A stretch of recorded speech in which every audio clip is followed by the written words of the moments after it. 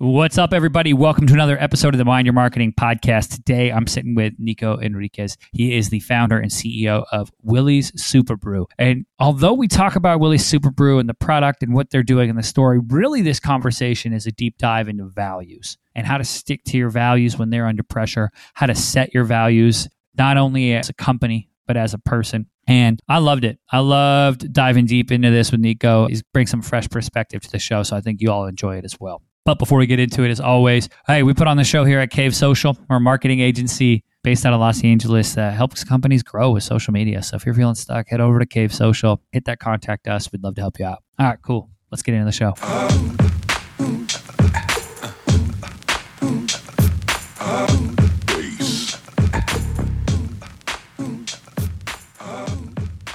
What's going on, world? Welcome to another episode of the show. Today, I'm sitting with Nico Enriquez. He is the founder and CEO at Willie's Super Brew. Nico, how you doing? Doing excellent. Good to be here. Hey, man. So I want to jump right in. Tell me the story. I guess, one, what's the product? And then two, rewind the clock for us and talk us through kind of those initial phases and what brought you to actually starting the business. So Willie's Super Brew is a hard seltzer with real fruit. We're actually the most award-winning hard seltzer in the world. We've won 21 medals in the last 3 years, and it's all because we use real fruit. So you pour it out, you see the color versus everyone else is clear. You can literally see the difference and taste it. So that's what we do at Willie's. But the reason we started was when I was a kid, I met this crew playing volleyball. I was 12 years old, showed up on the side of a court, and I was like, can I play? And ended up falling in love with the game and the crew. And one of the people who was playing was a goat farmer named Willie. So when I was growing up, he was brewing a home brewed ginger lemon brew. It was freaking amazing. And for years, I was like, Willie, we should sell this. This is insane. And we never did anything. And then when I was in college, I was like, what am I going to do with my life? I was a sophomore. I was going to be a neuroscientist. And I ended up being like, I don't want to do this. So I called Willie and I was like, this summer, man, let's sell the ginger beer at the farmers markets. Let's see what happens. We raised $20,000 on Kickstarter. We borrow 3 Cuisinarts from our friends. We grind 1,000 pounds of ginger in our driveway for 14 hours and get second-degree burns. And we end up selling $50,000 of product that first summer. And that's when I started to realize, like, holy crap, we have something here.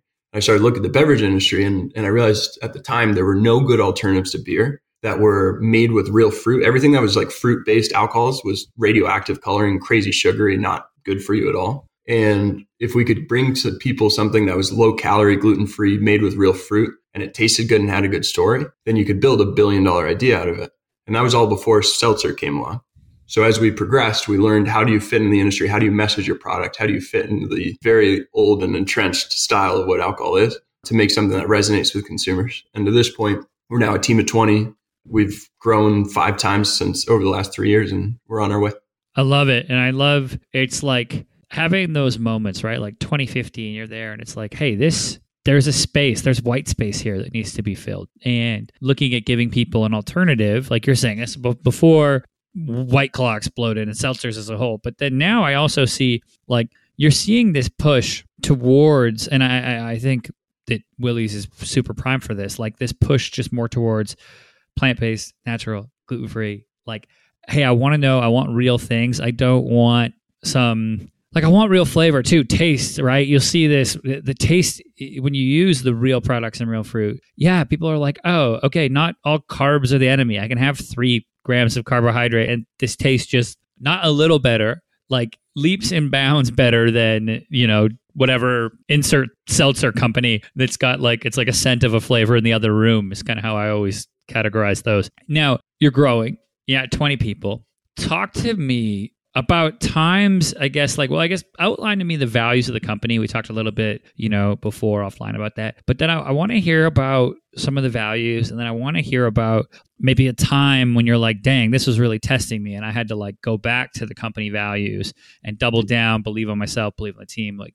So walk me through just, the values and then a moment when you feel like they were really put to the test and kind of how you came through the other side. Good question. Actually, I'll tell you about the time that we learned what our values were. And like when we decided on them. So in 2018, we were 3 months away from running out of money. My co-founder got burnt out and basically I was alone running this thing for the first time and about to run out of runway at this point where I was like, holy crap, can I do this? Like, this is a lot. This is a lot to take on all of a sudden. And can I figure out where to get cash? Can I figure out how to scale this thing? Can I do it alone? And I looked at myself and I was like, why am I doing this? Why am I going through this pain to build this thing when it's so painful? And what I realized was it was the people I was working with And it was the way that we work together. And if we could do it in the right way, if we could distill that down and say, this is who we want to be as people, these are our values, then the test of these painful experiences is the opportunity to learn to be a better person. So when my co-founder got burnt out, I sat down with the 3 other people on our team at the time, and we all said, what are our values? Why are we doing this? How do we do it? Because we're about to go through a lot and we want to scale this thing, but we got to decide to do it right. So our values that we outlined were no bullshit, foster growth, have a soul, live responsibly, and be curious and innovate. And those 5 values are the values of who I want to be as a person. And the reason that I'm on this journey where when I'm a father, or if so that I can be a better son, or I can be a better brother or a better friend, if I can live those values in the life outside of business, and I can use the journey and the tests of Willys to be that person, then I can do that when it's higher stakes, when, someone's dying in my life or something, versus when it's just a business question and we're trying to get the right supply chain or something. And it's, it's not going to end the world if it doesn't get figured out. Yeah, it's interesting because I think that business and life, they're so intertwined, and we have this there's this, I believe, a false narrative that okay, we can business and then we shut it off, and it's and then we go to our life. And I think values, man, they transcend all of that. And to your point, is okay, no bullshit, right? It's okay, that's I'm going to have candor, right? I always say to people, if you want to be nice, go start selling ice cream. But kindness is having candor. And that's being able to give people, be straight up with them, tell them how, tell them the situation, don't sugarcoat it. So sitting down with your team and being look, we have 3 months runway. How are we going to do this? How are we going to grow sustainably? Instead of coming into the office and doing a song and dance, being everything's great, when in reality, the walls are falling down behind the mask, right? It's okay, how do we do that? So I love this idea of looking at what's the person you want to be, what are the values that correlate with that, and then using business really as a vehicle, just another area to live by these, because it takes up so much time in our life, work, and doing something that if it's not aligned with your personal values, I think you won't be doing it for long. Now, you sat there, you got your 4 people, you've got the values, and then the company starts to grow. Adding more team members in, adding more team members. What do you do now to ensure that, hey, these values are lived, other people agree with them, and it doesn't become a cheesy motivational poster on the wall, because I've seen mega corporations, and they have, if you dream it, you can do it on the wall. And it's all right, people are not really living them. So I'm always interested to hear about as you're growing, how are you handling the communication of the values, and then, ensuring that they really are in the DNA of the company? I think most of all, it comes on each person you hire modeling those values, having clear accountability in your hiring process, and then also in your management process, and also in my day-to-day leadership and our leadership team's style of managing. Each person modeling that to say, these are the values that I care about, and this is what I'm going to be held accountable to, and this is what I'm going to talk to each other about. When the team thinks, what do I do? They'll think back to the point where, as a leader myself, I lead in a vulnerable way, to be honest, with our team. So part of no bullshit for me is being honest about when I don't know something, or when I'm nervous, or when I, have a question, or feel like I did something wrong even. And just directly owning up to that in front of the team, and being willing to be silly or made fun of or whatever it is on our team, because that then fosters the environment where people can be themselves and they can call each other out, and they don't feel like if they get something right or wrong immediately that they're going to have a guillotine come in and say, you're out, you got this wrong. So I think it's really about modeling leadership and finding the right people, and then holding people accountable to living to those values. And if you do that, then it spreads like a wave through the organization.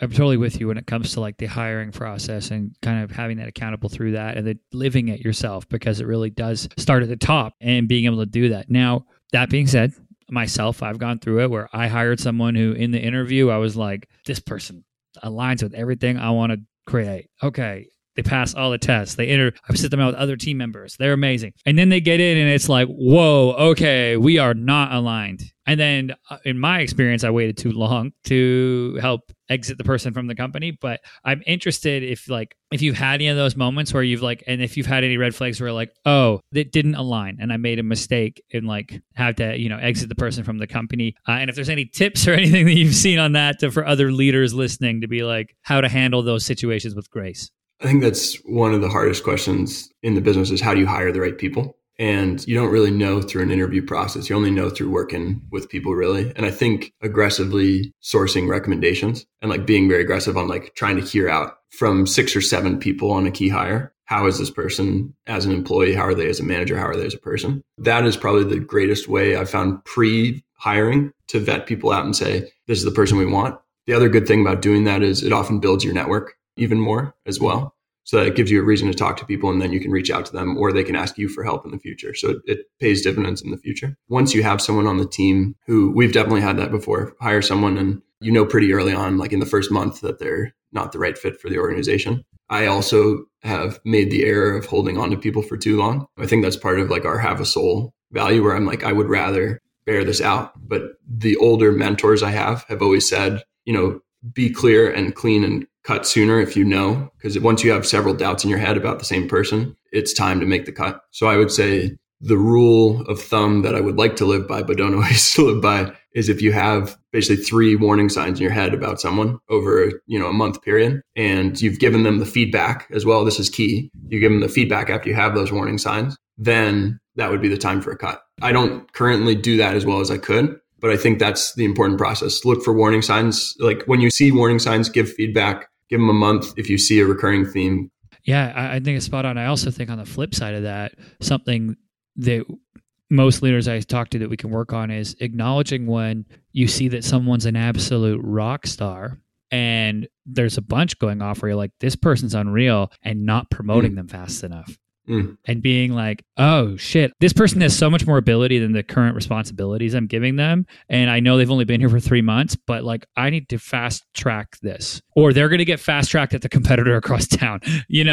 That's kind of like something that I've been like trying to work on, to be like, okay, because it's like, it's counterintuitive, right? We always want to look, to your point, like, okay, and I'm working on that as well. Like, how do we get people if they're not a right fit? But I think on the flip side of that too is looking at, what's the promotional path for these people? What's the incentive? That's huge. And I want to set up the next question for you, which is as your company grows, right? What the plans are moving forward. How are you looking to the future when you're growing from 20 to 30, 30 to 40, 40 to 50? Are you thinking like, hey, let's just get from 20 to 21, 22 to 23, and we'll keep figuring it out. We'll live by the values and it'll sort itself out. Or are you kind of like, have you mapped out what you want to scale to and what an organization ideally would look like?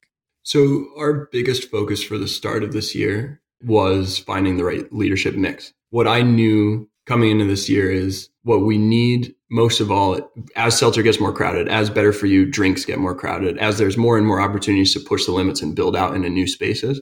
You need really good people to be managing your sales team. You need really good people to be managing your marketing team, and you need your production and finance to be locked down. So at the start of the year, in March, we hired someone who had worked at Diageo for 20 years. He'd scaled his previous brand from 2.9 million to 15 million, and he'd run national chains. So he'd had a mix of experience of biggest guys in the business, startup, hungry, good values. And I think that's the key, is like find the foundational leaders that can then drive your future growth. So we also did that in marketing. This month, we brought in someone who was the CMO of New Belgium. He was there for 11 years. He worked at Pabst as their CMO. He built some of the greatest brands in beverage. He's one of the greatest marketers in beverage history. And with those two, I have currently a plan for scaling it across the country and trying to lead better for you. But at the same time, these two are going to help us shape where we go as a business, to the degree that what I say now, I know we're going to be adapting and iterating because the industry is moving so fast. And so the real key is not what's your 5-year plan, because the 5-year plan is going to change every year. It's going to be, do you hire the good people who then can help you adapt so that then you can fit the market? And I have beliefs that, okay, seltzer is going to go towards craft and there's going to be authenticity is going to lead it. And we have the foundation for that. Okay, we have those fundamentals. But at the same time, seltzer might hit the floor and go, the same way it rose out of nowhere, it might go down out of nowhere. So we need to build the team that can adapt to that and iterate and build the innovation pipeline that can do that. And that's the biggest focus, is maintaining talent and having a North Star, but basically adapting each year using the feedback of your team. I love that. Getting people in to say, okay, who are the pillars, right? Who are the pillars that we can build around and can help hold up the foundation? And knowing that as the winds of change come, it's like they're going to be able to adapt and take it. So I just know that the more good people I have, in the organization, the more adaptable we're going to be. And I love that as a talent acquisition strategy of just like get people in who are pillars, who have experience, have ability. And then in certain cases, if you're going to come in and lead a team, have walked the walk, talk the talk a little bit. I think things like that, it's like, oh, they've been there before. So when they see distribution deal go sideways, it's not the end of the world. They go, oh, that's nothing. That'll happen 5 more times before we get before we get one. Don't even, let's just keep it moving. Yeah, that's awesome, man. Now, before I let you go, let people know where can they pick up some of Willie's and where can they follow your journey online? So Drink Superbrew, at Drink Superbrew is our hashtag. You can follow us there, Facebook, Instagram, all that jazz. Where you can find it, we're in the Northeast, so New England, New Jersey, Philadelphia, New York. Whole Foods, we're distributed in Wegmans, Hannaford, Fresh Direct, Market Basket. So a bunch of the key chains and also a lot of your local mom and pop grocery. And we're going to be in Buffalo Wild Wings this fall. They just mandated us, which is huge news because that is one of the hardest things to get in restaurants and bars. So, yeah. I love it. On premise, man. On premise is massive. So congrats on that one. Cool, man. Thanks for spending the time today and sharing some of your knowledge. I know the listeners will appreciate it. I definitely do. Thanks again, man. I really appreciate it. Yeah, you too, Jordan. Thanks for inviting me. It was great. All right, everybody. That's it for this episode. As always, I'm your host, Jordan Shelton. I'll catch you next time.